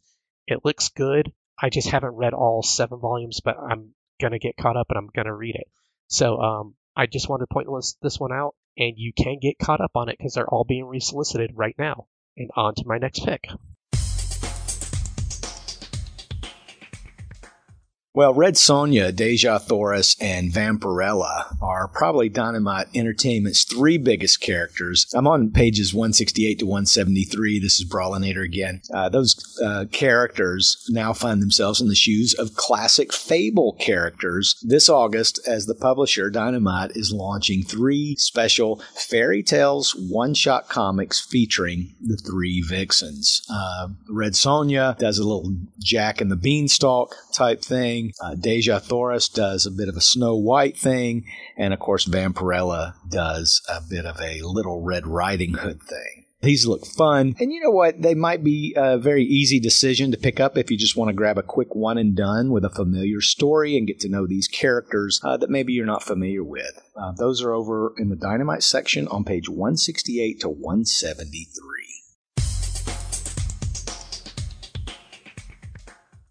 Hey, this is James back, and this time I'm in the back half of the previews catalog, and according to the order form, I think it's going to be on page 218 in the Ablaze section. They have the Sumerian hardcover volume 4, the 4th hardcover in the Sumerian series, where it's the European translations of the Conan the Barbarian comics, which are called the Sumerian because Conan you can't use here, but you can use the stories with Conan in them. But it's saying, Blaze adds to its best-selling line of uncensored Robert E. Howard Sumerian graphic novels. Discover the true Conan, unrestrained, violent, and sexual. There's some stuff in there, but it's not over the top. Anyone who's read it's not like crazy, like X-rated stuff. It's just, I guess you could say, an R-rated comic. It's not that extreme. But it's the Sumerian Volume 4 includes 2 complete stories, Beyond the Black River and Hour of the Dragon. Hour of the Dragon I really enjoyed, so I'm definitely going to be picking this up. And just to let you know, you're like, oh, they're on the 4th volume. Yes, you can get caught up with the Sumerian hardcovers because they've resolicited the Sumerian hardcovers Volume 1, 2, and 3. They're $25, plus you get a discount. I would imagine it's like 30 or 35% off from Deep Discount Comics. So hit up Eric if you are not already a customer of his and get a discount on this. Great stuff. I'm definitely picking it up. On to my next pick. Billy Hogan again. My next pick in the back half of previews is on page 222 from Abrams Comic Arts with the graphic novel Fantastic Four: Full Circle. The writer cover and story artist is Alex Ross. It's a rainy night in Manhattan, and not a creature is stirring except for Ben Grimm, when an intruder suddenly appears inside the Baxter Building. The Fantastic Four, Mr. Fantastic, Reed Richards, the Invisible Woman, Sue Storm Richards, the Human Torch, Johnny Storm, and the Thing, Ben Grimm, find themselves surrounded by a swarm of invading parasites. These carrion creatures, composed of negative energy, come to Earth using a human host as a delivery system. But for what purpose? And who is behind this untimely invasion? The Fantastic Four have no choice but to journey into the negative zone, an alien universe composed entirely of antimatter, risking not just their own lives, but the fate of the cosmos. Fantastic Four Full Circle is the first long-form work written and illustrated by acclaimed artist Alex Ross, who revisits a classic Stan Lee Jack Kirby story from the 1960s and introduces the storyline for a new generation of readers. With bold, vivid colors and his trademark visual storytelling, Ross takes Marvel's first team of superheroes to places only he can illustrate. Scheduled to be on shops on August 3rd for the cover price of $24.99. I usually don't get these big-ticket items like graphic novels, but with it being the Fantastic Four and the writer and artist being Alex Ross, I couldn't resist. He's my favorite photorealistic comic book artist, and there's others who are also photorealistic artists, but Alex Ross, I think, does the best at showing motion, whereas some others, they're more like showing a still photograph of the action. And since the discount is usually about 40% from Discount Comic Book Service, it'll help fit into my comic book budget. Brawlinator again. I'm in the back half of the previews catalog on page 222, and fans of Mad Magazine will want to take note from Aardvark Vanheim. It is CIH presents Kurtz versus Kurtz, riffing on Harvey Kurtzman, the man who basically created Mad Magazine.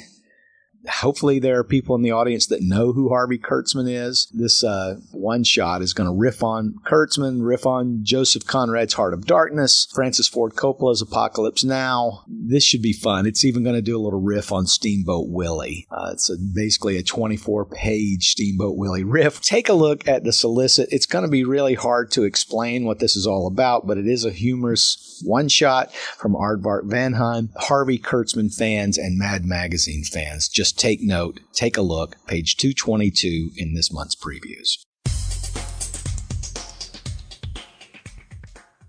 Billy Hogan again.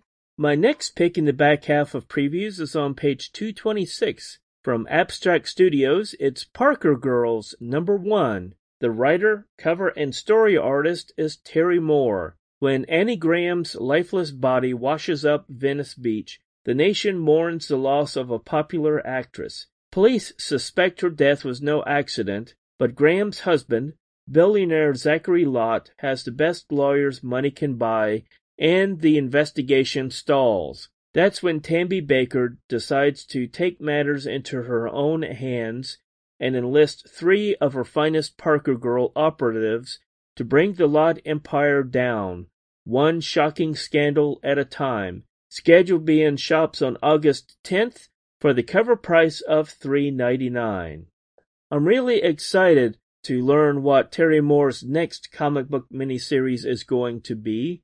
Now, there's nothing that says how long it's going to be, but of late his miniseries have run 10 issues. The Parker Girls first appeared in Terry Moore's original comic book series, Strangers in Paradise. They were involved in the Parker crime organization, but when the Parker Girls eventually got free from the leader of the organization, they have still stuck together. And the one thing you don't want to do is to get on the bad side of the Parker Girls. I enjoy reading Terry Moore's comic books so much that being the kind of person that likes to save the best for last, I will put his comic book at the bottom of the pile so that I can enjoy what I know will be usually the best comic book of the month. Hey, it's Chris Brawley, the Brawlinator again. I'm on page 244 in the back half of previews in the American Mythology section, looking at Stooge Wars #1. This is the Robonic Stooges, and this is basically a massive riff on Secret Wars. Could this be the Robonic Stooges' last stand? The fate of the world hangs in the balance as the mysterious stranger known only as the Over Yonder has kidnapped the planet's greatest heroes and deadliest villains to battle for the ultimate prize. Can Moe, Larry, and Curly pull their ragtag team together, or will the combined forces of Professor Cluck, Poodleman, and Dr. Cracula and the rest of the Robo Stooges' legendary rogues gallery prove too much for the boys? Tune in and find out. It is the Robonic Stooges event of the year. If you're unfamiliar with the Robonic Stooges, it was the second animated series starring the classic comedy trio, the Three Stooges. It aired on CBS from 1977 and 1978. And so, of course, like I said, this comic is a riff on Secret Wars. If you're a fan of the Three Stooges, Saturday morning cartoons, or Secret Wars, then this book is for you. S.A. Check, Gordon Gershowitz wrote it. Interior art from Philip Murphy and Jorge Pacheco, and a main cover by Eric Shanauer, and whose art I love. He's great. This is again on page 244 in the American Mythology section. It is Stooge Wars #1. And speaking of funny books, I'm still in American Mythology on the next page, 245. I can't forget to mention that issue #2 of Florida Man is also available from American Mythology this month. Issue #1 did end on a cliffhanger, but this issue is more of a good luck story than last issue was. Once our quintessential Florida Man Gary gets out of jail, his luck begins to change, his lottery numbers come in, and he can finally give his gal Crystal that big wedding he promised her. So the happy couple buy a mansion, luxury SUV, state-of-the-art flamethrowers, and, well, then it gets crazy. The honeymoon is interrupted by the Popo causing Crystal to go berserk. Guys, this is definitely not for children, but it's more of a funny book for grown-ups. I suggest you check it out. It would help me out, too. I'm the editor on the book. So the hilarious tales continue in the second stupefying issue, written by Eisner winner Mike Barron. And the main art here is by Todd Mulrooney and Elias Martins. We got a great-looking variant from the great Barry McLean Jr. And if you missed issue 1, final order cutoff for issue 1 is June 20th, so you may still be in luck. And we've got a severely limited FOC cover available to retailers, so be sure to check that out this week. Tell your comic shop and get back to your comic shop and get in those new comics, people. That's it for me. Thanks again to John and everybody else that helps make the Comic Book Page podcast and the Slack channel engagement possible. Thanks to James and Sam and Eric and everybody else that's involved. It's a great community, and I just encourage everyone to join and put in a recording for next month. Thanks, guys. Enjoy your summer. This is Nick with a pick from the main previews catalog, with the highlight for those of you with kids or kids in your family and close circle of friends who you think maybe need a little extra help getting into reading. This is Bunnicula, the graphic novel. First time that this beloved children's series has been converted over to a graphic novel. It is written by Andrew Donkin and James Howe. James Howe and his late wife were the ones that actually wrote this. I was surprised to read, looking up about this particular series, that the original Bunnicula story was actually written in 1979. And I remember reading this with my mom. One of the neat things about her when we were growing up is she would read us stories at bedtime, and we loved this one and some of the follow-on stories. You know, the tale about the bunny that gets brought into the house as a new pet, and the dog and the cat are just determined that the bunny is somehow haunted or possessed or is a vampire. And it's a really great story, and was one of those that got my interest piqued in kind of the fantasy side of storytelling as a kid, and really got me hooked on reading. It says here specifically about this: celebrate over 40 years of the modern classic Bunnicula with this fantastic graphic graphic novelization that will send a shiver down your spine and leave you howling with laughter. Harold the dog and Chester the cat must find out the truth about the newest pet in the Monroe household, a suspicious-looking bunny with unusual habits and fangs. Could this innocent-seeming rabbit actually be a vampire? Experience the chills and thrills of this classic tale in an all-new graphic novel format. I don't know if I mentioned here, but the art is by Stephen Gilpin, who has done a series of graphic novels apparently in the past. And this is brought to us by Athenaeum Books for Young Readers, which is a children's line from Simon & Schuster, apparently. There is a softcover option available here, 128 pages, 6 by 9 inches, kind of that small young readers format, for $12.99, and the same size and same page length, but a hardcover for $19.99.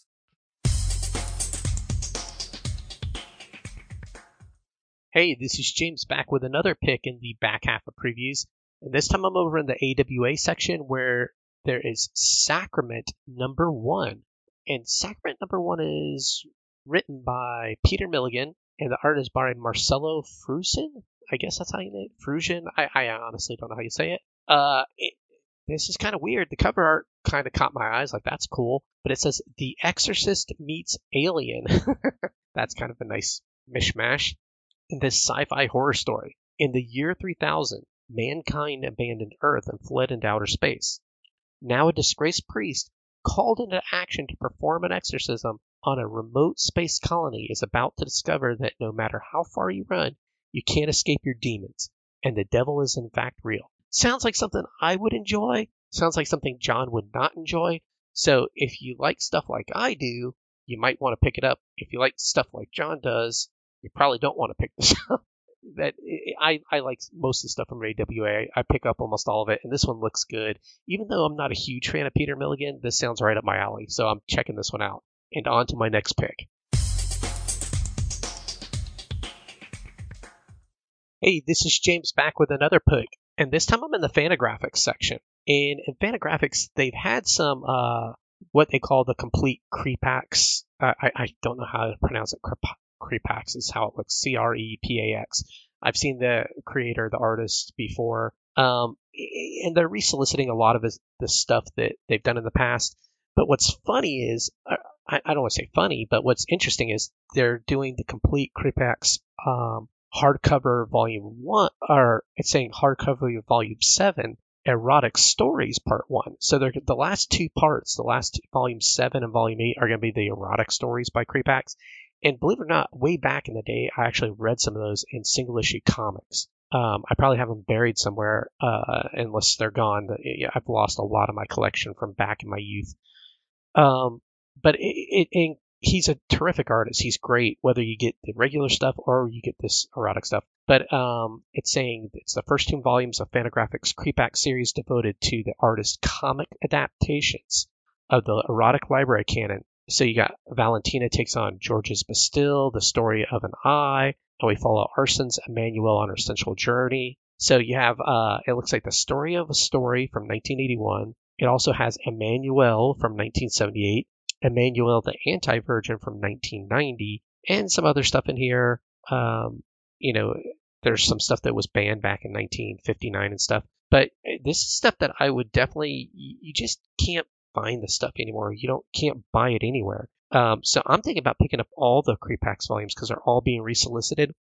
But I don't know if I'm going to do that or not because they are pricey because this is stuff that's out of print. It's been out of print for a long time. And thank goodness that Fantagraphics has a license to print this stuff. This volume number 7, Erotic Stories number 1, is going to be $85 as the MSRP. I do not know what the discount is at Deep Discount Comics, but this is one I'm definitely going to be picking up, and I'll be contacting Eric. So on to my next pick. Billy Hogan again. My final pick in this month's previews is on page 329 with Usagi Yojimbo number 30. The writer, cover, and story artist is Stan Sakai. Merchant Awase, his family, and all his employees are dead, and his shop has been ransacked. Chizu, former head of the Neko Ninja, reveals to them the secret document they carry hidden in a nondescript jewelry box, a document that Lord Hikiji, the Shadow Lord, wants and has sent his Komori Bat Ninja Squad to retrieve no matter the cost. It's scheduled to be in shops on August 17th for the cover price of $3.99. What I enjoy from Usagi Yojimbo is Stan Sagai does an excellent job of plotting a story, developing his characters, and providing a lot of interesting plot twists, as well as giving a look into the culture, history, and folklore of Japan.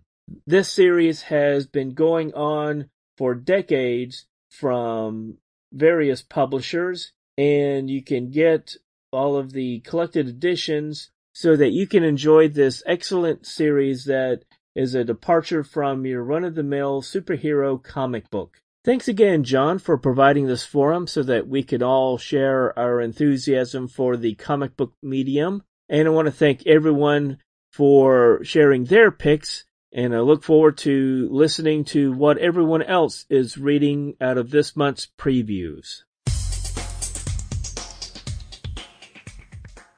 What's up, guys? X-Men Patrick here, and I am in the middle of the book, page 350, and I'm looking at Opus. It says Myth, Monsters, and Metal. I almost missed this. It happened to pop up at my local comic shop, thankfully. I don't know if I ordered it from Deep Discount, and if it did, it'll be in the mail soon. But Disturbed, Dark Messiah, number 4 out of 5. Number 1 just came out recently. The writer is Tim Seeley, which we all know. Artists Axel Mendelin and the Escorza brothers. Not in the so distant future, firefighter Griffin DeSanto has found himself a man at a time, stumbling into a harsh world of poverty, automation, and subjugation. Though lost, Griffin is never alone. He's brought here for a reason, and the Vengeful One is his guide. Griffin and his freedom fighters attempt to reveal the plan behind Kek's evil empire, and the all-out war erupts.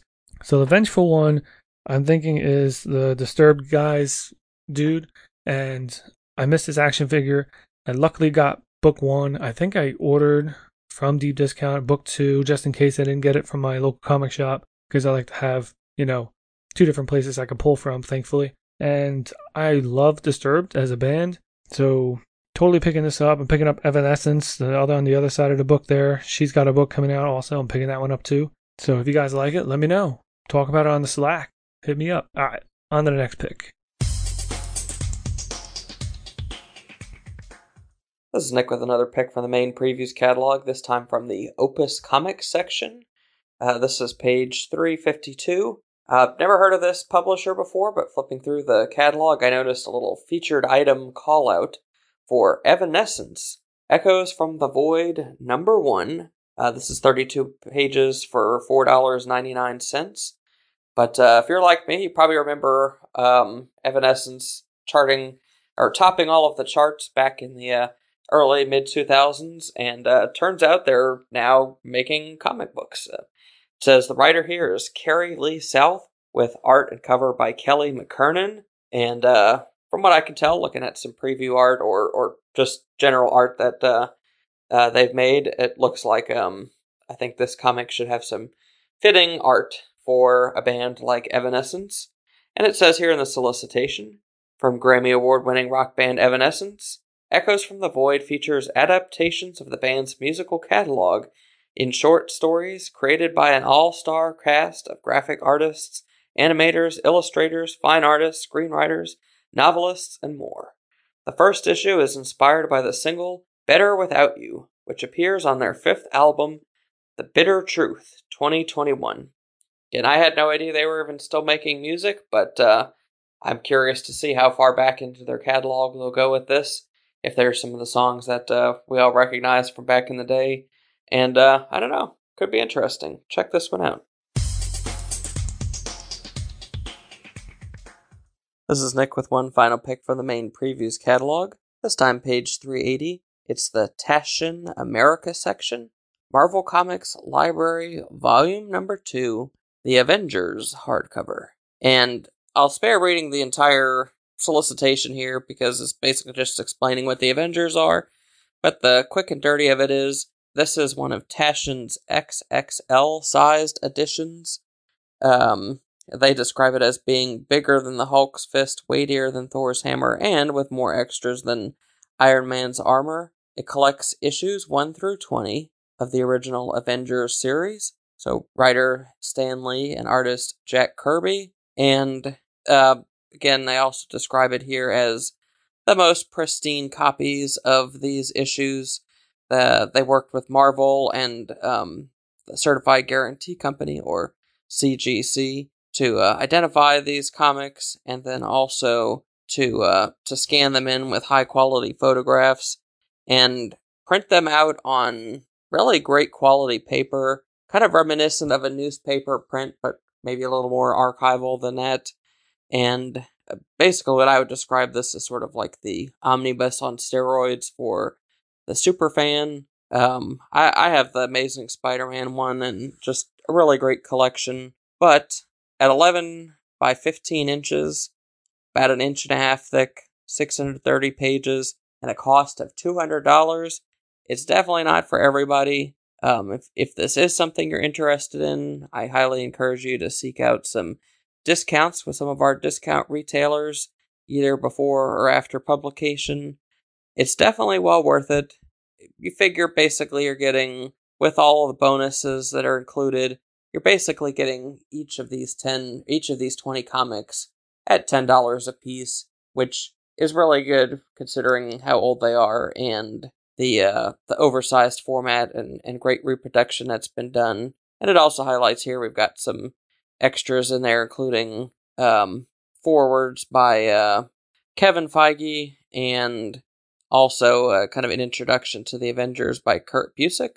So check this one out. Again, if you're a super fan, there are some previews pages. You can kind of see how the book is put together, page layouts, the color quality, and the style of reprinting that's been done. I know when I hear something like colors retouched and all of that, it kind of makes me a little nervous with this material. But you'll really be surprised at the work that they've done if you take a look at the previews pages on the Taschen.com website. Just Google TASCHEN Marvel Comics Library and you'll find this. Hey, this is James back. This time I'm going to make this my last pick. I'm over on page 394 in the back half, actually, I'm sorry, it's 384. I'm reading this little print in the PDF, the catalog, because I don't have the catalog in front of me. But page 384 in the back half of the previous catalog, and I'm looking at Gun Honey Blood for Blood, #1. Now, the review that John and I did of Gun Honey, the first series, probably, I don't think it's gone up yet. It probably will not have gone up yet by the time this preview spotlight comes out. But John and I both really enjoyed it. We thought it was good. And there's a TV series that's being made around this. And what's funny is I didn't even know that it was going to be a TV series. I was like, oh, that's kind of cool. But it's about a girl she uses her assets, she uses her skills, her knowledge to get guns into places and to transport weapons, get into places where they shouldn't be. She doesn't commit the crime, but she enables access to the armament to commit crimes. So she's the person who you call, hey, I need a hit to go out on this guy who's in prison. Nobody can get to him. He's in solitary. She finds a way to get a gun hidden in this part of the prison that this guy can get to who has access to a cell. Boom, take him out. I'm not saying that happens in the comic, but that's the type of stuff she does. So it's kind of cool. She's a gun runner, but a different type of gun runner. And it says, I'll read you what the solicit says here. It says 2021's best-selling non-premiere comic, and I didn't even know it was the best-selling non-premiere comic, but I did enjoy it, is back for a blockbuster new series. It is written by Charlie Ardai and artist Ang Hor Kang. I'm butchering that. Okay, with weapons expert Joanna Tan, the legendary Gun Honey, off the grid, recuperating from her last job, a vengeful rival takes her place and frames Joanna for murder. On the run from Malaysia to Milan. Cool, Malaysia. My wife's from there, so I'll know some of the places they go if they show it a lot. From Montana to Monaco. Very cool. Can Joanna catch up to her ruthless enemy, or will she catch a bullet first? So it's saying the finest kind of pulp noir Ed Brubaker said that. So I just think it was a cool series. I love the covers they do on this. By the way, the standard cover is by Artgerm Lau, Stanley Artgerm Lau. He's really good. He knows how to draw ladies and the figure. So it's kind of cool. She's standing there with their, in a bikini, gun arm and draped with over her head with a gun, and honey's dripping all down her. So I think that's awesome. I'm ready for the next Gun Honey series. So if you guys have not checked it out, be looking forward to John and I doing a review on the first series. You can pick up a trade paperback of all that material. And then this is your jumping on point now for the second Gun Honey series. It is part of the Hard Case Crimes book. So if you like those pulp noir, hard case crimes type thing, pick this up. I think you'll enjoy it. John and I both liked it. And John, this is my reminder to you. Definitely pick this one up this time around. I know you liked it the first time. So I wanted to thank John for all your editing work, putting this together, giving us a forum to send in our clips. Thank everyone for sending their clips, because I'm going to be out of town, so I'm not going to be harassing you guys that much, but I'll try to remember to write something on the Slack but hopefully you guys can send in all your clips. I like listening to your stuff before I put in my order. I usually end up adding one or two things based on you guys calling out stuff on the preview spotlight. So until next month, see you guys on the Slack, and you guys will hear from me on the podcast. Take care. Bye. Axman Patrick here, and I'm in the back of the book for my last pick. We're in Titan Comics, which I normally don't order a ton from because they don't have a lot for me, but on page 384 is Gun Honey, Blood for Blood #1. Now, I know a few of you are calling it out, so I'm not going to read everything, but it was 2021's best-selling non-premiere comic. That's at least what this tag says. And I'm going to have to pick Artgerm's cover because I can't do the provocative ones on the bottom, and Adam Hughes is a good artist, but I like Artgerm's cover the best. And the first one was awesome. The whole thing was great. So definitely pick up Gun Honey. I don't know if they have the trade out yet, but if they don't, wait for the trade or pick them up if they're cheap, and then continue to read 1 through 4 with us. Gun Honey, Blood for Blood, 384. All right, thank you guys. Just want to let you know how easy it is to record on this thing. Downloaded a free app on my thing called Audacity onto my computer, and I record, and I can see my recording, and I can edit it when I stumble or mess up sometimes. I can delete it and redo it. I can add a little bit of music sometimes. I try not to do that because I don't know how John likes it, but send in clips of stuff you like. Send in weird stuff that like we don't get to choose or we don't pick because we don't know what's out there and you guys do. All right, that's it in my rant. Thank you guys. I'm out. I hope everybody found something of interest in the pre-order catalogs this month. Ton of great stuff. I'll be honest, I have not done as deep of a dive through these catalogs as I had hoped to by this point, but I've still got time before I fill out my order and stuff. I want to thank James, Patrick, Billy, Jason, Brullinator, Nicholas, and Mo for sending in clips. Great turnout this time. Definitely appreciate that. We have an open submission policy on these episodes. Normally, the deadline is the second Saturday of the month, regardless of when the catalogs ship. However, there's going to be an exception for this next time in July. The deadline is going to be Monday, 9 a.m., July 4th. Now, that's about a week earlier. It's a Monday. It's the end of a long weekend. It's a holiday weekend. I know that. It's either that or really not do the episode this time around. I've got a lot of things going on, so this is how it's got to be. I will be sending out the email reminders early in accordance to the new deadline and such. If you want email reminders, you can always sign up for them on the front page of the Comic Book Page website, which is where you'll also find the latest information on the deadline. If you've got any questions on the deadline, how to record clips, whatever, you can either post on Slack, post on the forum thread for the preview spotlight, or email me and ask. We love having as many voices as possible in these episodes, covering as many items as possible, just because there's a ton of stuff out there and we're trying to match the right people with the right books for them. So with that, let's call it an episode. The show notes and forum for this podcast can be found at www.comicbookpage.com under the podcast and forum sections of the website.